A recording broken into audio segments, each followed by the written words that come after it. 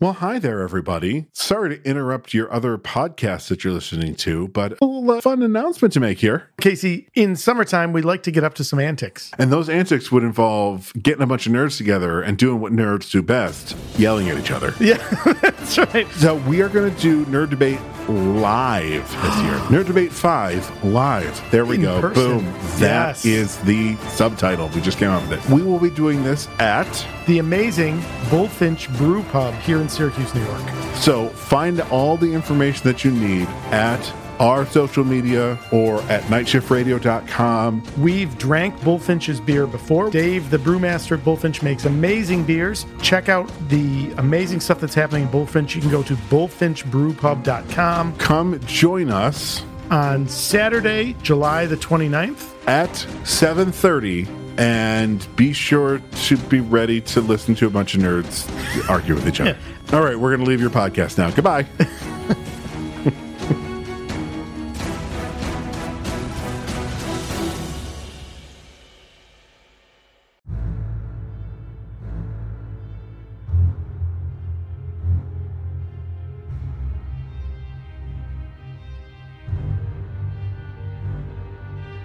Welcome to the Fourth Pillar of Play, a Night Shift radio production where we support your adventure in tabletop game design by discussing, learning, and creating right alongside you. Good evening, everyone, and good evening, Josh. Hey, Talon. Getting ready for the holidays, huh? Yes, we are. Everyone there's a lot of stuffing to make. There's a lot of things. There's cookies. Yes, there's fresh baked cookies filling the whole house with their delicious aroma. They were very good. I'm glad you enjoyed them. And we're also we're recording with Daisy the podcast dog in the room. We are recording with Daisy the podcast dog. Yes. Listeners don't know that Daisy the podcast dog is often involved, but usually scratching at the door, driving us slightly mad. Yes, or whining. Yeah, lots and so lots we're trying of something new. She's got the beagle whine down pat. So for those of you listening, once again, we are back. We just got back from a 2-part episode, or a 2-episode run. Yeah. Right? Yeah, I wouldn't say it was two. Yeah. We meant it to be 2 parts. That's why we're calling it 2 parts. 2 episodes of world building. We meant it to be 2 parts, but I don't know how much they connected. But yeah, exactly.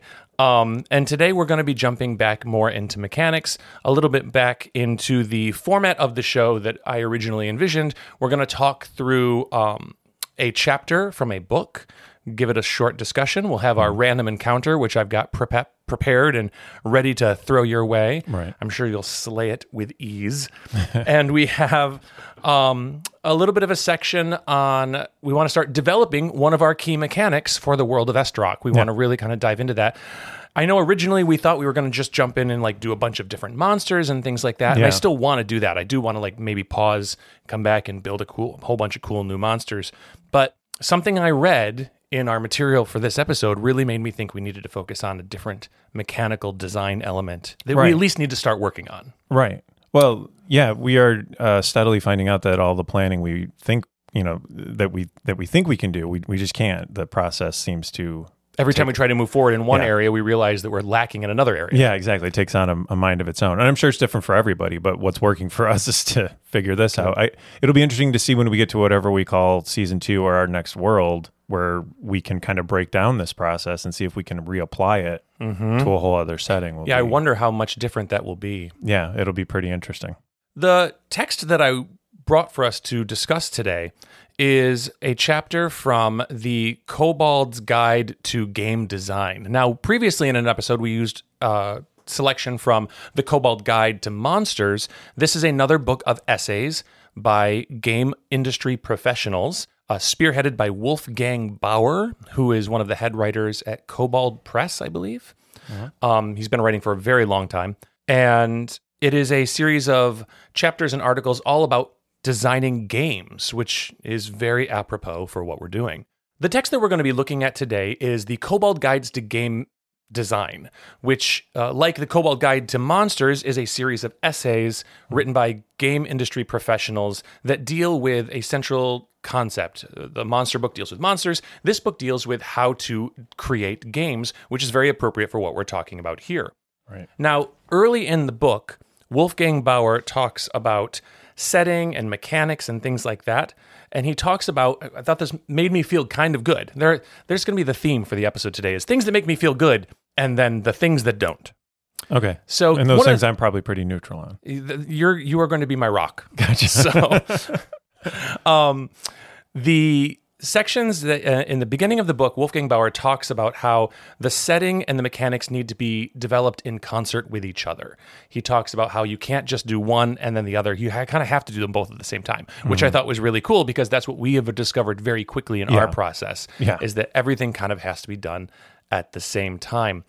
The other thing he put out there that this gave me, I was slightly worried about, just slightly, is he talks about designing what matters. Are you worried because of the deadline that we're under to get this world out on time? We don't have a deadline. Yeah, so relax. Oh, I see what you did there. Yeah. No, it's more about the fact of that, which I've talked to you before, that fear of over designing. Like, do we need to like create something for everything? He talks about, in fact, well, it's because we would both love to over design. Oh yeah, we would love to sit there and make the Slither shadows. Well, have we designed the kaiju version yet? No, we haven't designed. Oh, but thank you for putting that on the TBD. That's totally there because that's the full Revergance. Oh yeah, no, it comes from this constant anxiety I have over not wanting to make a misstep, while forgetting the fact that the whole purpose of the creation and design process is to allow yourself to make missteps so you can go back and fix them. Right. We are not on a deadline. No one has given us a check as an advance on this publishing, and we are literally doing this not yet anyway for fun. Yeah. So it should be fun. I'm having fun. Can't you tell? Yeah, it is fun. So it is fun. Yeah. So he talks about designing what matters. So I want to make sure that that it's something just to think about, that we're always thinking about what matters in our design. But again, if we're learning the skill, then we can design some things that don't matter because we can always kick them out later and they don't have to be part of a product. And this kind of brings me to a thought that I've had, and I've had this discussion with my wife in the past on different subjects. Now I understand one of our core ideas was always going to be, we'll read these articles, we'll see how they do them, and we'll utilize them. But there's a lot of books that tell you how to do a lot of things. I know that's come up in the past, organization, how to organize a house. And sometimes it's just harder to do it the way you have to give yourself the grace and room to make your own version. Marie Kondo, your Dungeons and Dragons. Yeah. Because maybe the way we come up with is different, or maybe, if we try to stay too much on the same track as someone else, maybe Estrock doesn't become everything we want it to. Right. So it's a weird balance to read this stuff, and I'm sure he has great stuff, but you got to make sure that it still has to be a Talon and Josh jam. Yeah. Again, so wise, so zen. Let's just let it, it's great to take what we want, but just, I think I've said this before. I kind of live by it. Buddha said once, don't take anything for granted. Take even me. If something Buddha says to you doesn't make sense, throw it out. Just keep what you want. So remember, we won't follow anything directly in the book, but eventually, we'll write our own chapter in it. That's the idea. That was startlingly wise. I'm shook. I am shook to my core. So Wolfgang Bauer talks about, in these early chapters of the book, he talks about having a central idea and allowing yourself to design your world, your campaign, your game design around a central idea. And the example he uses is one he worked on called Empire of the Ghouls, which is by Kobold Press. I will put a link to that in the show notes. I will also put a link to the Kobold Guide to Game Design. I will link them both to the Kobold Press store. Okay. So he designed the Empire of the Ghouls. It is a campaign book, and it is set around the idea of ghouls having an underdark civilization. They're not just mindless corpse eaters. They have an underground civilization. And he talks about how he doesn't like kitchen sink game settings. He doesn't like the kind of setting where, there's a place for everything. Just shove it all in there. And he sees that as muddied water. I get the sense when I read what he writes. Mm-hmm. And he says, when I wrote Empire of the Ghouls, or when we worked on Empire of the Ghouls, it had one central tenet, and that tenet was cannibalism. Okay. Cannibalism. He just, one word, cannibalism. And I think he expands that into maybe like a sentence. But that's the central idea of the entire campaign that he wrote. So I thought that was good advice. Now, our world that we're talking about is a little bit of a kitchen sink setting, right? In that we want there to be room for everything. Clearly define kitchen sink, though, just so that I know I'm thinking that we cover every possible thing that everything, including the kitchen sink, right? So that anything a gamer could possibly, a player could possibly ask the dungeon master. The answer is always yes. He could. Well, is it that he could look it up? Is that what a kitchen sink world is? Where it'd be like somebody be like, "What shape is the paper of this world?" Does it have the corners cut off? Does it have the corners cut off? We're going to bring it right back to Battlestar Galactica. Right. Shout out to never heard of it. Right? Like, is that what we mean by kitchen sink? Is that what he means by way too many details, irrelevant details, or maybe a little bit of column A, a little bit of column B. Okay. Making sure that you don't. He talks about world building. In fact, he says that like world building should be like 10% of your product. Okay. And the rest of it should be mechanics, player options, monsters, things like that. But lore should only be about 10%. Now, lore is for a dungeon master. Yeah. All the rest of the stuff is for the game. Right. That's, I think, a smart thing to think about. I think that no matter what we do, we're going to end up with more than 10% lore, but I think you need more material than you want to dial it back to where you want it. Sure. So better to have it and not need it than need it and not have it. Okay.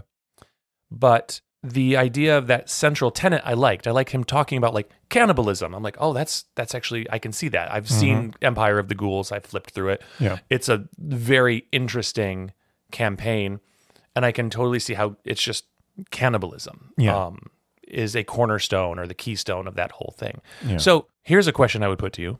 What is the cornerstone / keystone / central tenet / main theme of Esterok?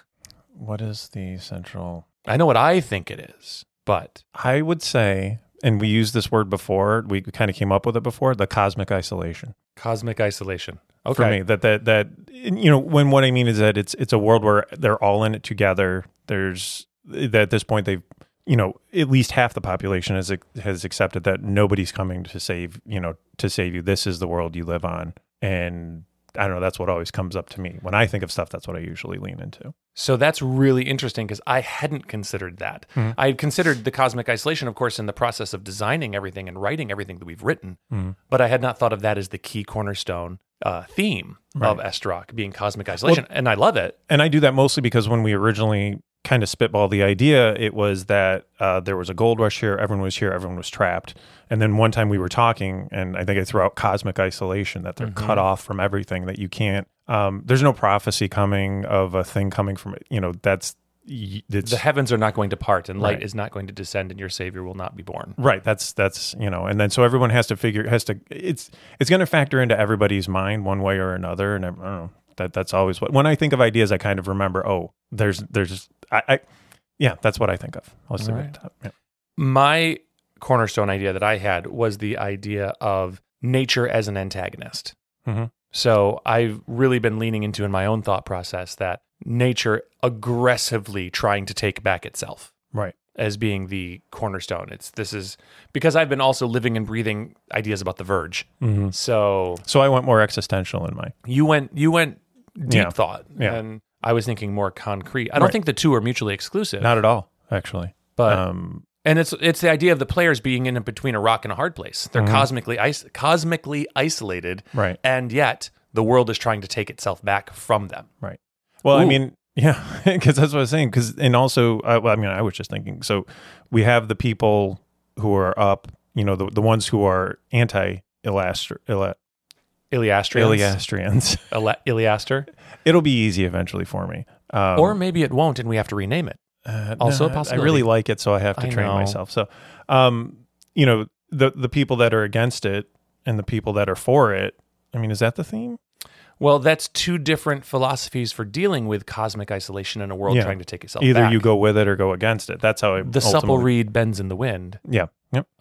Or the rigid reed breaks in the wind. I mean, I don't know. Logically, that's where it concludes. So, and that's. Yeah. But I think that's all ties into your ideas. That's how people deal with the fact that you're trapped. Right. This is a world where people, the players, are in between a rock and a hard place.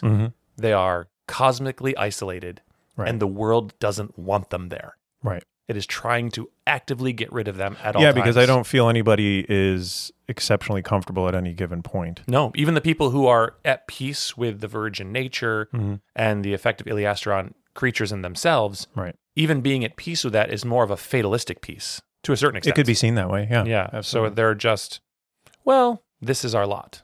This is where we live. It's our home. So we got to make the best of it. Mhm. Even after, and I love that idea that even after 1,000 years on this planet, it's still like, no, we're still kind of stuck. right. It's because, culturally in their DNA, the only shared cultural DNA they have is, that nothing changes. I mean, there's going to be stories, and I would think tales where they remember that there was a time. I mean, we seem to agree that everybody knew that there was a thriving I think that there's an awareness that they came from other worlds. and that's just not changing anymore. And I think that that's going to be one of the things we develop with the peoples is that they're trying to get off world and recognizing they couldn't. Yeah. But so we have a lot of the ingredients of a centralized theme. yeah, I really think I think do. if we just sit and we go back over this recording, we could solidify it into one pretty easily. Yeah, I'm really digging the rock in a hard place idea. Yeah. Yep. That the world is fighting you and the cosmos has said, no, you're staying. You're stuck. Yep. So it's like being stuck in the Indiana Jones room with the slowly closing walls. Yeah. And you got to reach through your little switch of bugs. Yes. What's that character's name? Oh, in Temple of Doom? Where he sticks his face in the window and he's like, "We are going to die." Oh, but she doesn't want to touch the bugs to pull the lever. What is her name? It is a traditionally masculine name, right? Isn't it? Is it like Charlie or something like that? It's something like that. Okay. But yes. Yeah. That's so many good parts in Temple of Doom. That's another So many good discussion. parts in my least favorite Indiana Jones movie. It is the three that were it's made. only by default, and also, probably the hardest to revisit, but Yeah. for another time. But no, I mean, the whole heroic, the way Indy is portrayed as like a hero in that is great. Like the whole, when he knocks the guy out and they have the low camera angle come up at him as he, it's cool. There's a lot of cool set pieces and moments in that movie. Yeah, and really good. And we'll save it for our other podcast called That's Problematic. Right. So, so yeah, that was what I wanted to talk about as far as the introduction to this book. I want to talk more specifically about one of the chapters in it. But before I do that, I want to hit you with a random encounter. Oh, okay. Okay? Yep. So my random encounter today was going to be one thing. Right. And now it's something different. Yeah. Because in the way I was a supple reed and I bent with the wind, I received in the mail the other day one of my Kickstarters. It was something I paid for over a year ago, and it showed up in the mail. And again, I keep coming back to Kobold Press. Yeah. But I received my copy of Tome of Beasts 3, their final Tome of Beasts book. So I now own Tome of Beasts 2, Creature Codex, and now Tome of Beasts 3. Okay. What's Creature Codex? Creature Codex was a monster book they did that didn't align with the Tome of Beasts theme, and I don't know why. All right. I know.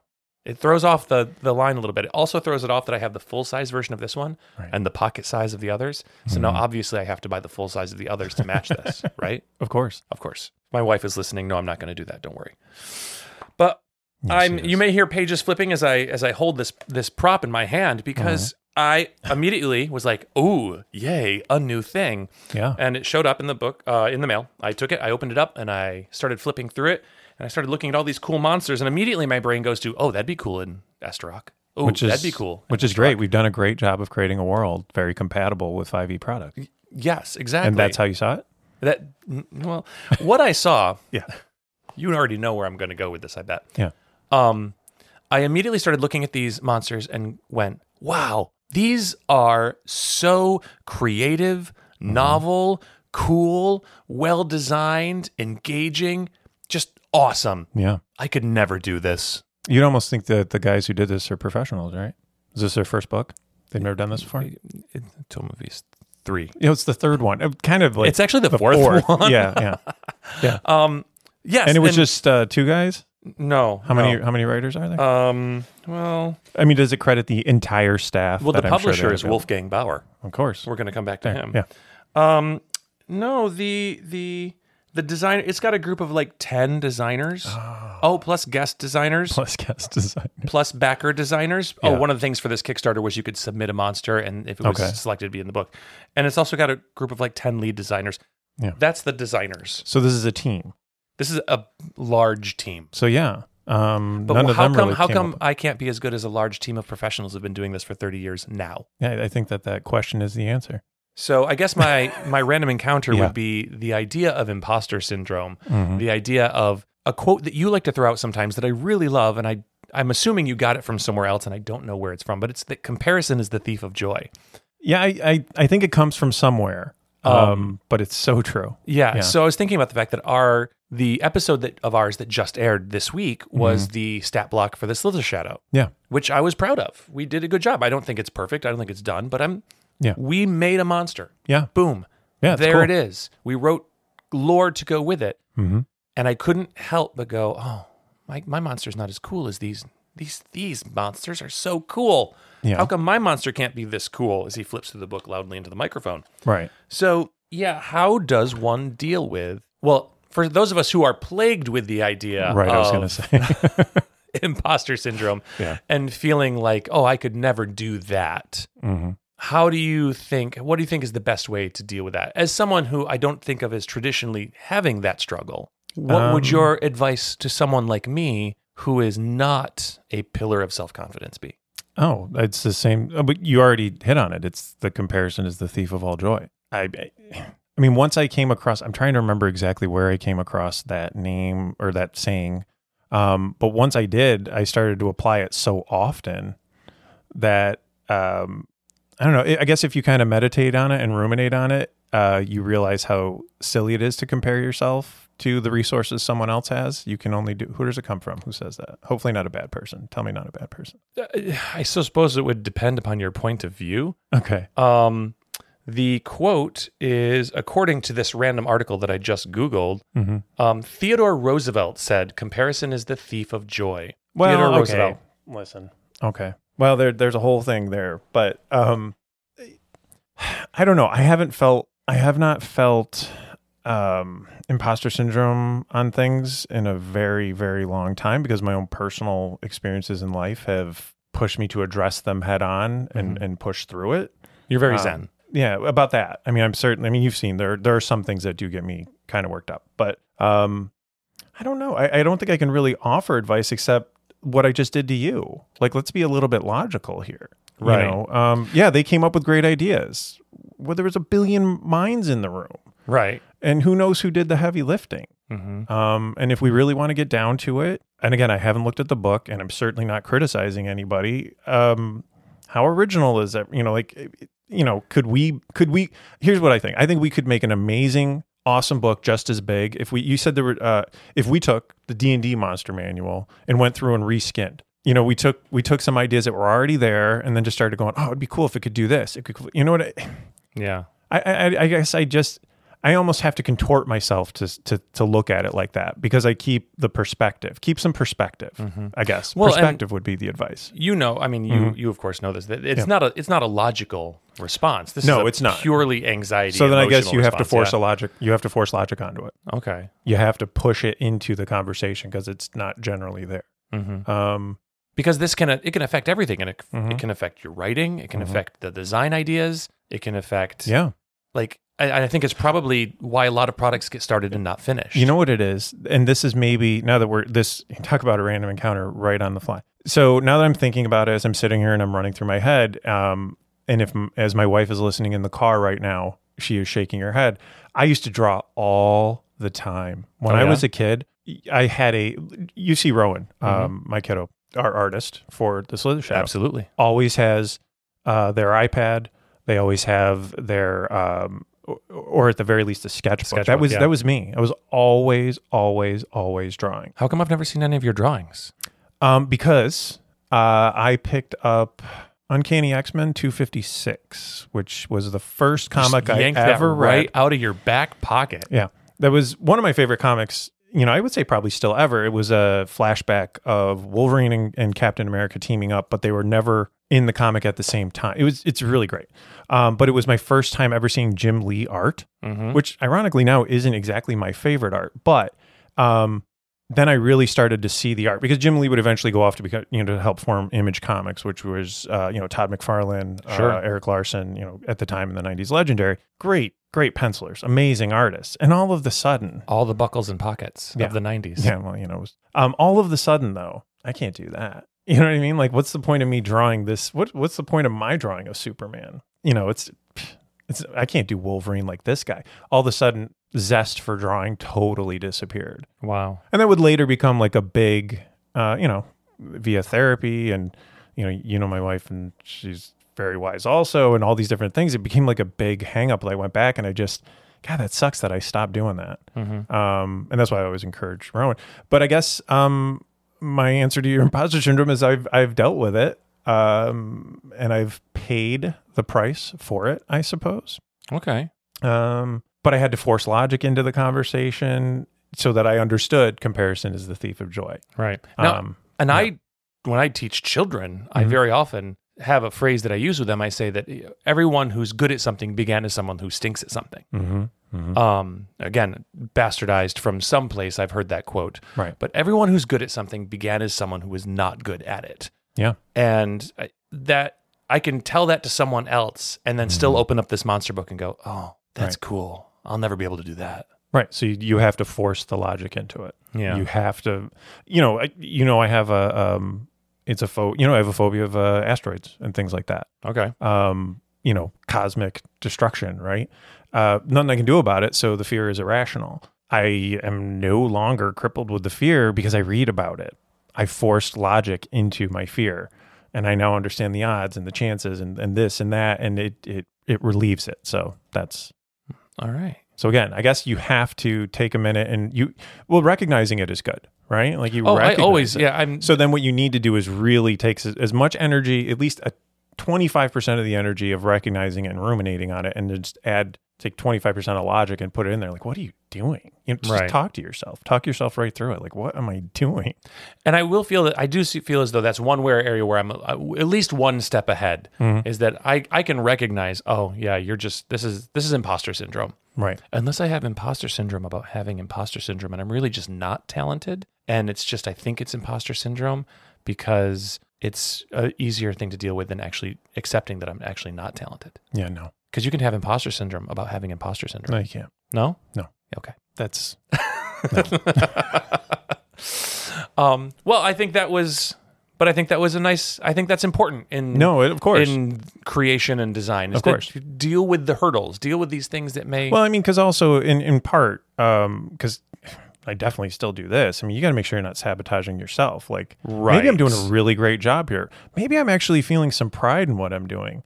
Until I open up the tome. And if you're not if you're not comfortable with it, you're going to let that snatch it from you really quick. Right. And I think a lot of people deal with that. So maybe that's another thing. Be proud of what you're doing and be comfortable being proud of it.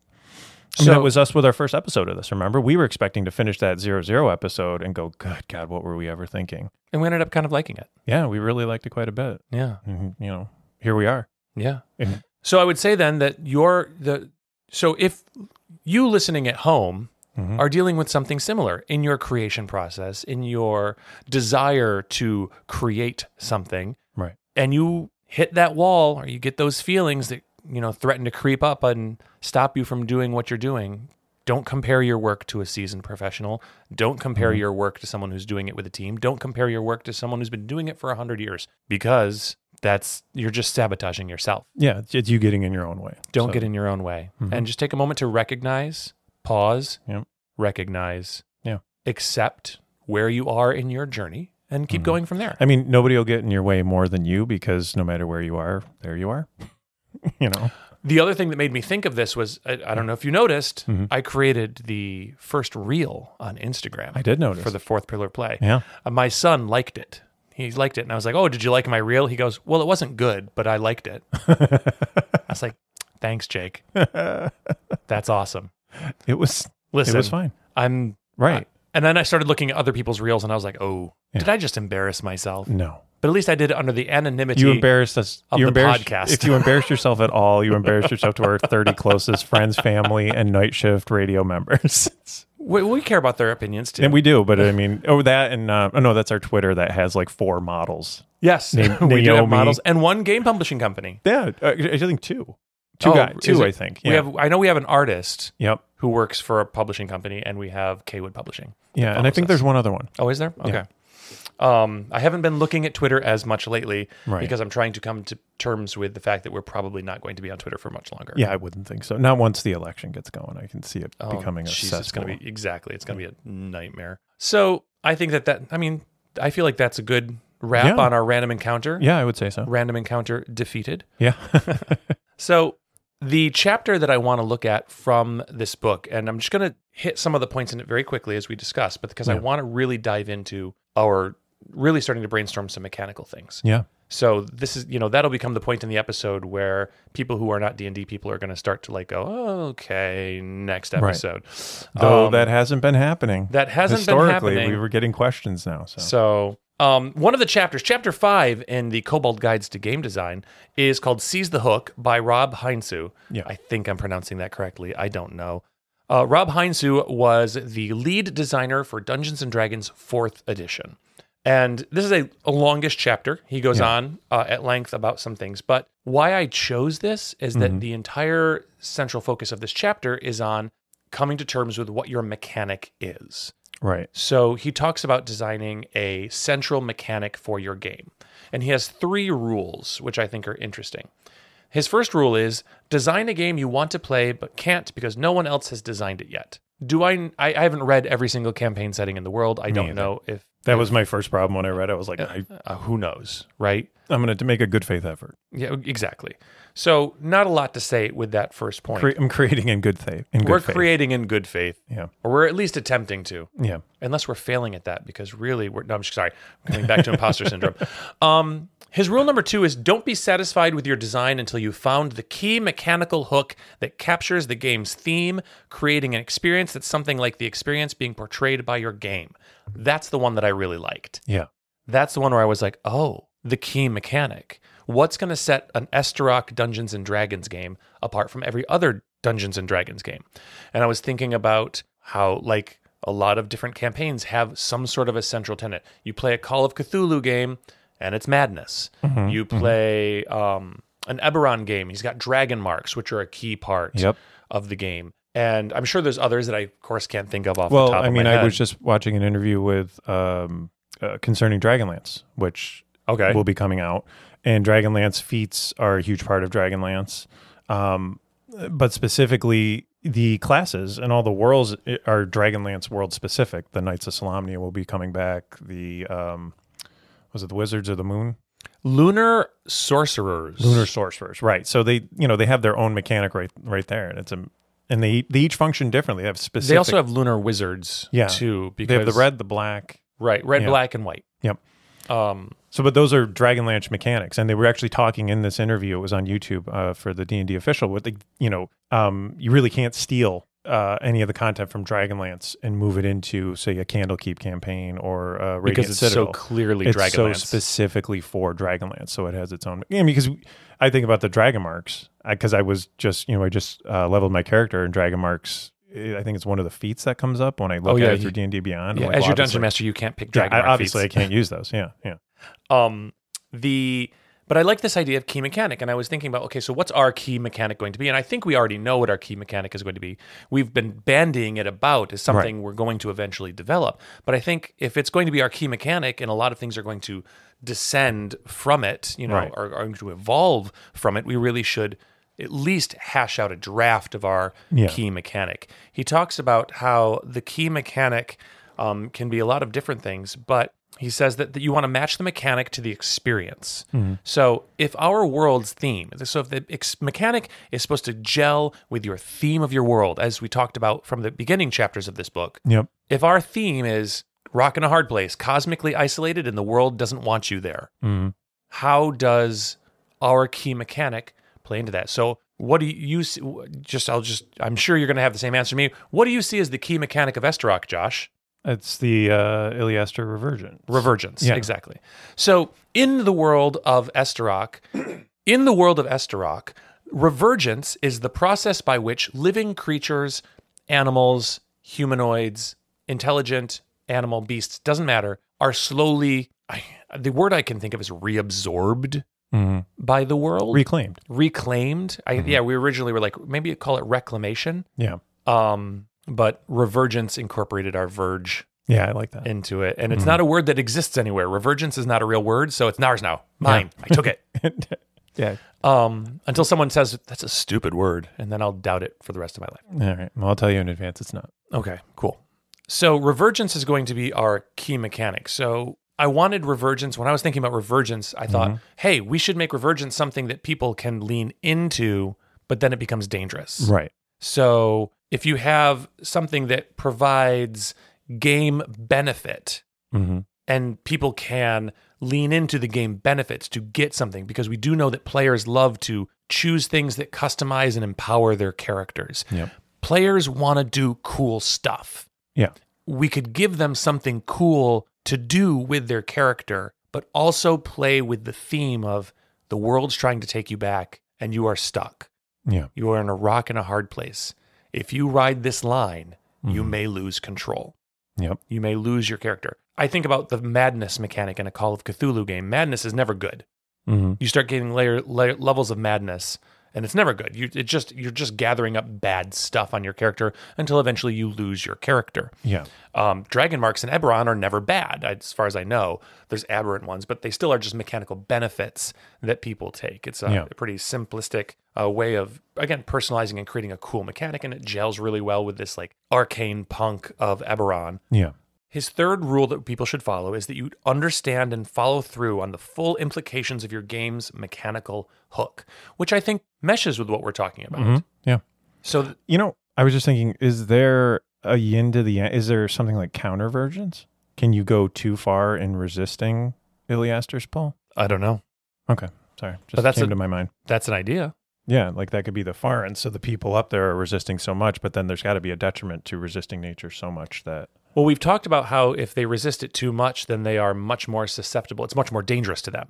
Right. Almost like, kids these days don't play in the dirt anymore, so they catch their germs faster. Yeah. I was thinking of like the nullimancy aspect of it.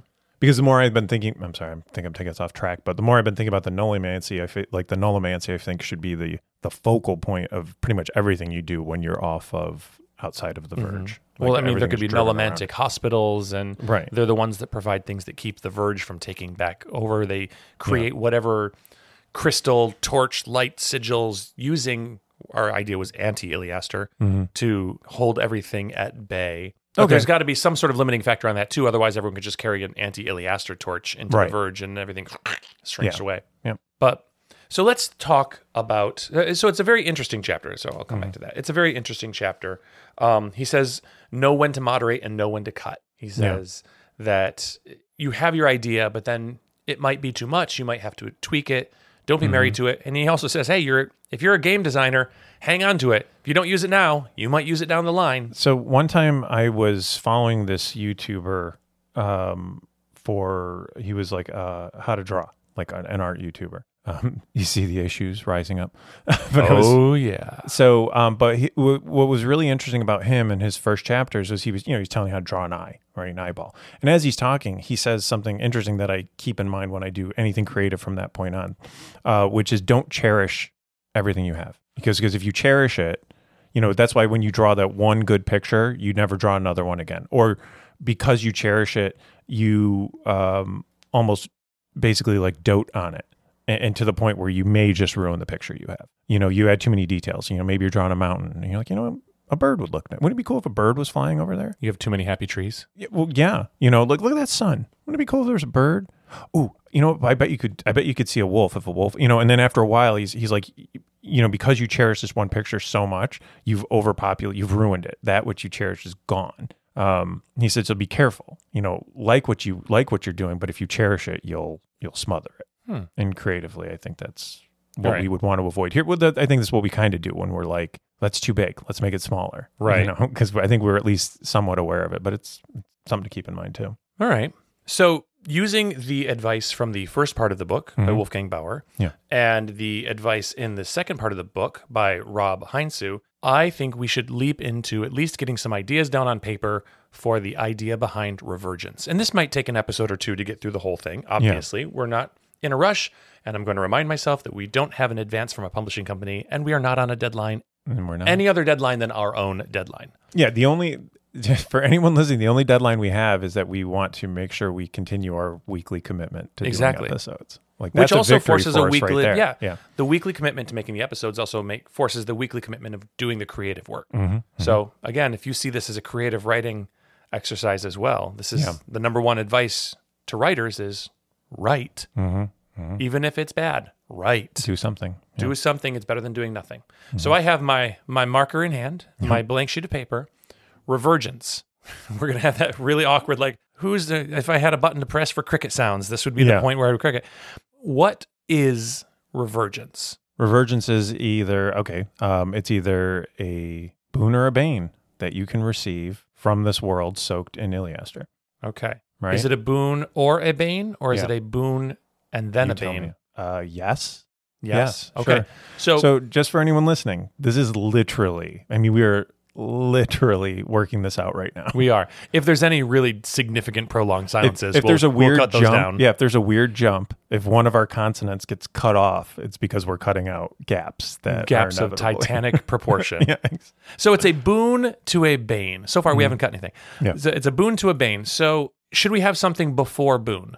What do you mean? Like something that is unaffecting. Oh, okay. So in my head, like, if you are moving towards a benefit, maybe the first step in the process of Revergence is not a boon. It's, I can't think of the word off the top of my head, something that doesn't matter. Oh, okay.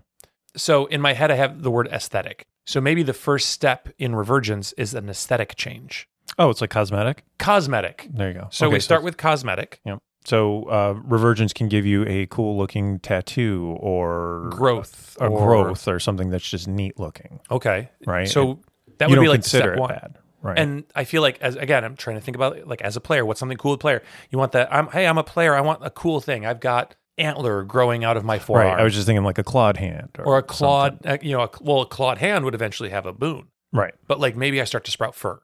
Right. Animalistic hand. So aesthetically. If the first step would be cosmetic, and then from cosmetic, it would go to boon. And then from boon, the boons would get stronger. Right. Until finally they become diminishing banes. Returns. Yeah. Diminishing returns. And how do you design a slippery slope? Yeah. I don't know. Because like if I'm just going to go with this animalistic hand, first it's like, hey, cool. I'm starting to get an animalistic hand. Now I have claws. That's cool. It's going up my whole arm. Now my arm is stronger. Yeah. Now I have a bear strength. I'm using just something basic. We're just spitballing in general now terms. I have bear strength and I don't know how far we take it. Oh, now my other arm is doing it, right? Like, cool. Now I have 2 bear strength arms with really cool claws, and all of a sudden I can't form a sentence. What is happening? Why can't I form a sentence? Right. Why am now I'm growling. Now I'm at a disadvantage when I use a weapon, but I get an advantage when I use because you lose your opposable thumb. Right. That's what I'm, that again, literally just as I'm going, that's how I could see it becomes a bane. It gets really good, and maybe you should stop while it's really good. Maybe just the hand was good enough, but maybe you want to chance it in arm, and they get like a plus to damage on that arm, and you just keep pushing it until all of a sudden now you can't use your weapon. Now you can't wear your armor anymore. Whatever. So I would guess. What are going to be the things that cause steps? So if let's say that this is a progression chart, like Madness, or some sort of version of, like there's corruption in Dungeons of Drakkenheim, there's Madness in Call of Cthulhu, there's, what causes this to advance on the progression chart? Is it spending a certain number of nights in the Verge? Is it being exposed to raw Iliaster? Or is there several different things that cause you to have to advance on the chart? And then as you advance on the progression of Revergence, each level has, hey, roll this. This is what's going to happen. Yeah. I don't know. See, this is where like it gets like really mechanically and weedy. Yeah. So let's say that there are several things that happen. There's several triggers that cause you gaining, I'm gonna use the term gain a level in Revergence. I hate it, but I'm just for the shorthand for our creation process. Yeah. We have a list of things that happen: exposure to raw Iliaster, maybe spending too many nights in the Verge. Yep. Maybe certain attacks by certain infected monsters, bit by infected, one. But like it could be your dengue fever. Exactly. It can be something you catch from taking a certain amount of damage from a revergent monster. Right. Which would feed the mechanic into the monster design. Exactly. Yeah. So what also would feed your, but then what's the mechanical implication there? Like if you become revergent to a certain level, can you start infecting other people? Can you infect your friends in game and things like that? So we have a list of things that cause you to gain a level of Revergence. The first level or 2 is cosmetic. After that, your cosmetics turn into a boon. Simple things like bonuses. What are some other like? Can there be specific Revergent like feats? Or is that Well, that's what I was wondering. Can you take a feat? So we have a list of things that can happen without you wanting it to. But can you also choose to take a Revergent feat? Right, like bare hand. Yeah, exactly. Like clawed hand, yeah. Like I was born with a bear claw. Yeah. Okay.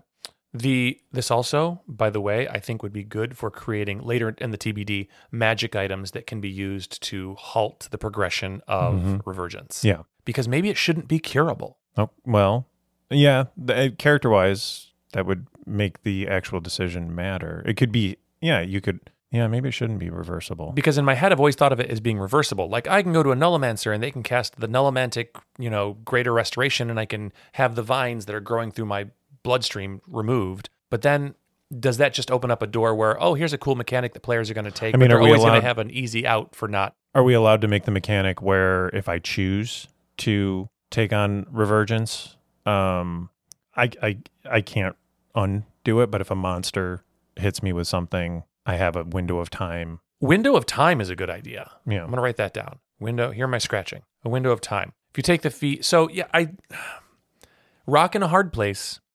We bring it back to Rock in a Hard Place. I feel like being able to undo it easily shouldn't happen. Yeah, it's got to be gut effort. Tells me. Well, it should take you away from what you're doing. So say you're, and that will have to be, I would think, some flexibility on the DM's part that they have to be ready for. So if you get hit and all of a sudden I have some kind of Grand Nullimancer, again, we haven't done classes, and now all of a sudden he can't hold back. That's probably not a good example. Somebody's been hit, right? And even though, yes, we're following your adventure in this direction, you chose to expose us to a creature that is going to expose us to Iliaster to degrees that we don't want. We as a group may decide, we're going to double back. We had just seen signs of a village off in that one direction. We're going in that direction to see if they can help us. Because we have our window of time. Yeah, suck out this snake venom. Okay. Right? And it could be something, I have a feeling that making it something as simple as getting bit or scratched by a Revergent monster is too easy. Yeah. Too easy. Because it's going to happen a lot. Yeah, that's true. You get bit a lot. You got to be Dungeons and Dragons. Full of it. Right. Maybe getting dropped to 0 hit points by a Revergent monster is something that, maybe just drop to 0. Maybe we've talked about the Revergent template. Maybe one of the aspects of the Revergent template we put on beasts and monsters is that they have... How about we alter the death saving throw mechanic to include Revergent resistance? That's a great... Like, hey, you lived. Congratulations. However, because your body wasn't actively resisting and pushing... Oh, you failed your first death save. Okay. Yeah. That's a level of Revergence if you come back. Yeah. Oh, you failed too? That's yeah. Oh, but only if you're killed or taken down to 0 by a Revergent monster. Yeah. So just, again, it's on the paper. I've got it on the paper. Here, the scritching.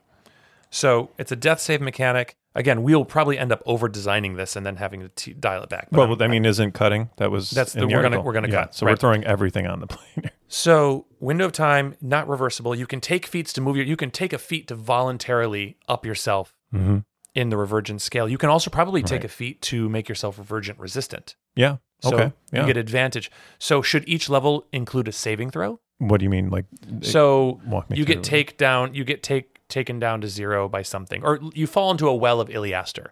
Direct exposure to Iliaster is for every, how to best explain this?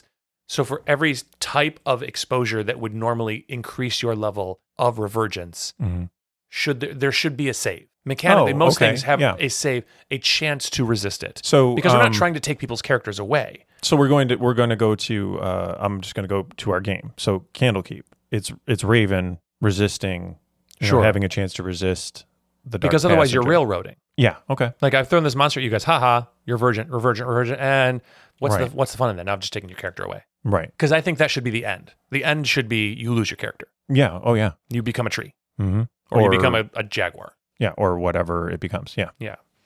So with each level, or based on, and it could be a different kind of save based on the type of motivating factor that moved you up the chart. Yeah. Getting taken to 0 is different than getting exposed to raw Iliaster, which is different than spending 2 weeks in the Verge or a month in the Verge. If you spend a month in the Verge without leaving the Verge, you got to roll a saving throw. Right. To make sure that or you without don't, having something to because protect if you think about it, in that case, that's just exposure to the air, the water, the flora, the fauna. Basically, you're just slow cooking. You're in the Esterakian. Ooh. I like the name of the world. I don't like Esterakian. Esterosian? Esterosian? I mean, I don't know. Doesn't matter. The Esterok equivalent of the slow cooker. Yeah. So the sweat tent. So we've got dropping to 0. We've got too much time. We've got feats. We've got exposure to raw Iliaster. Any others you can think of? well, we're not. No, I mean, not that would mechanically be all that different, right? No, I can't think of it. So okay, so what is it again? Go over it again. Getting dropped to 0 by a Revergent monster. Or we could also say taking a certain amount of damage by a Revergent monster, but basically being hurt by a Revergent monster in a significant way. We'll figure that out. Yep. Spending enough time in the Verge, or spending enough time exposed to Iliaster and the nature. Because again, I have that image of the Iliaster doesn't just merge you to nature. That's going to be like, I think, one of our secrets. Although if you're listening to this, you get the secrets. Right. Is that I imagine there to be a clan of dwarves that tried to isolate themselves in a mountain and built mechanical wonders, and then were surprised to find themselves slowly merging with their own mechanical wonders. Right. Until they became automatons themselves. Right. And they lost themselves. Yes. And it's because of the nature of Iliaster. Right. That I think you and I both pretty much agree on what it is. Iliaster is not nature juice. Yeah, it is not. It is creation juice. It is. But everyone thinks it's nature juice because the most obvious manifestation of it is the Verge and nature trying to fight back. Yes. But in reality, we both have our idea about what Iliaster is, and anyone playing in the game can make it whatever they want. We've seen it as, and it was based on the idea of it, the raw material of creation.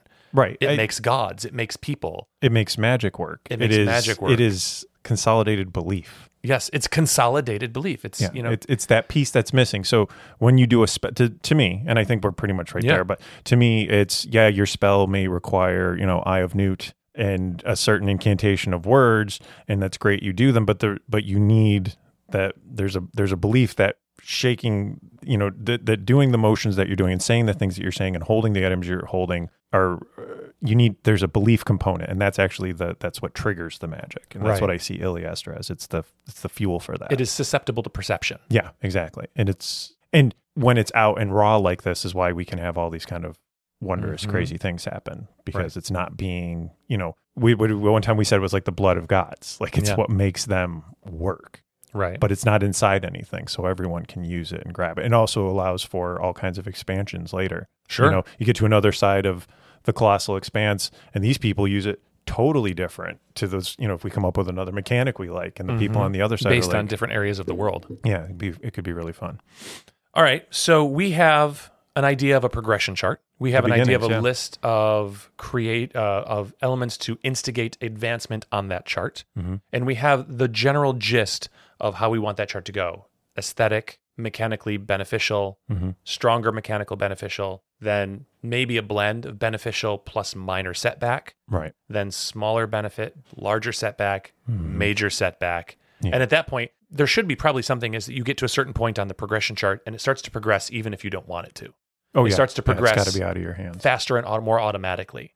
So then you have to work harder. Part of your campaign is probably going to be centered around making sure that you don't advance on that chart, and that's going to be a challenge. You ever played the game Forbidden Island? Yeah. Yep. Yeah. It's got that round where every round something's sinking and you're frantically trying to shore it up, but it's continuing to sink. I would love to have a mechanic that captures that. Yeah. Yeah. Once you reach a certain point, it's just frantically plugging the holes in the sinking boat. Well, remember, I also wanted the mechanic. Remember, my wish mechanic is four-legged sentient player characters. Four-legged sentient player characters. Like I want to be able to play as a wolf. Dungeon master's nightmare. Yeah. So exactly. I mean, it doesn't have to happen. Can I play a centaur? Oh, please no, don't. not a centaur though. Remember, it'd be Red 13 from Final Fantasy. I want to be a cool wolf thing. Oh, anyway, that's right. You showed me a picture. Yeah, as someone who has not played Final Fantasy, I'll take your word for it. No, it's just cool. All right, so then we have our progression, and we have some ideas about undoing it. So that leads us to a lot of different mechanical options. So why don't we stop here for today? Yep. And put some of this together in a little bit more concrete form, and then go over it in our next episode. We had on here, have we said hex flower? We haven't How talked about we just say hex flower? Because this is a complicated concept. We say hex flower. We put the note in the links, right? Because you're not going to get this on one pass. Nope. So we will bring up hex flower next time, or at least in the future. So as a listener, it might be a good idea to begin. Yeah, for those of you at home who are like, what the heck are they talking about? What is a hex flower? It's another way of progressing. Well, it's something we saw and read about, and we're wondering about maybe using it to progress. Maybe we'll use it. So it's a teaser of things to come. Yeah, well, it's a book club. It's a book club piece. It's a book club assignment, because I don't know. It's going to be tough to explain. Right. So if you're listening from this episode to the next episode, we're going to put a link in the show notes to a blog post about something called a hex flower. I don't know if it's going to work for what we want it to work for. No idea. But it's a cool concept. It's a mechanic, and read about it. And then if we bring it in the next episode, you won't be going, what the heck are they talking about? What is a hex flower? That being said, we will still do our best. But if you're really into this, it would help to read it in advance. This is listeners at home. This is your homework. Yeah, exactly. Read about hex flowers. Yes, if you want. We'll still take care of you either way. But we'll try our best. But if you're really into it, if you're really into what we're doing here, I think it'd be a good idea to read in advance to have something. Because it's very complicated. Well, I mean, but I think this is a good start. Yeah. And we're going to have a mechanic. Yep. And I don't mind even putting that, that first step of that mechanic on like a blog post with this episode on the website. Yeah. So that, friends at home, is our time for today. Thank you so much for listening and supporting our show. And for more information or to pursue the latest drafts of our creation, visit our website at the Fourth Pillar of Play. That's all spelled out. Where you can also follow, or message us on Twitter or Instagram. And I also want to thank Daisy the podcast dog for being so cooperative. Yes, Daisy the podcast dog has been wonderful. She's just been snoozing away behind me and not even snoring that loudly. Yeah, and not even banging on the door, which is actually so quite maybe nice. This should be our default. This is going to be Daisy the podcast dog is always here. Yep. So thank you again. Hey, we look forward to creating with all of you. Yeah. All right. See you Bye, guys. everyone.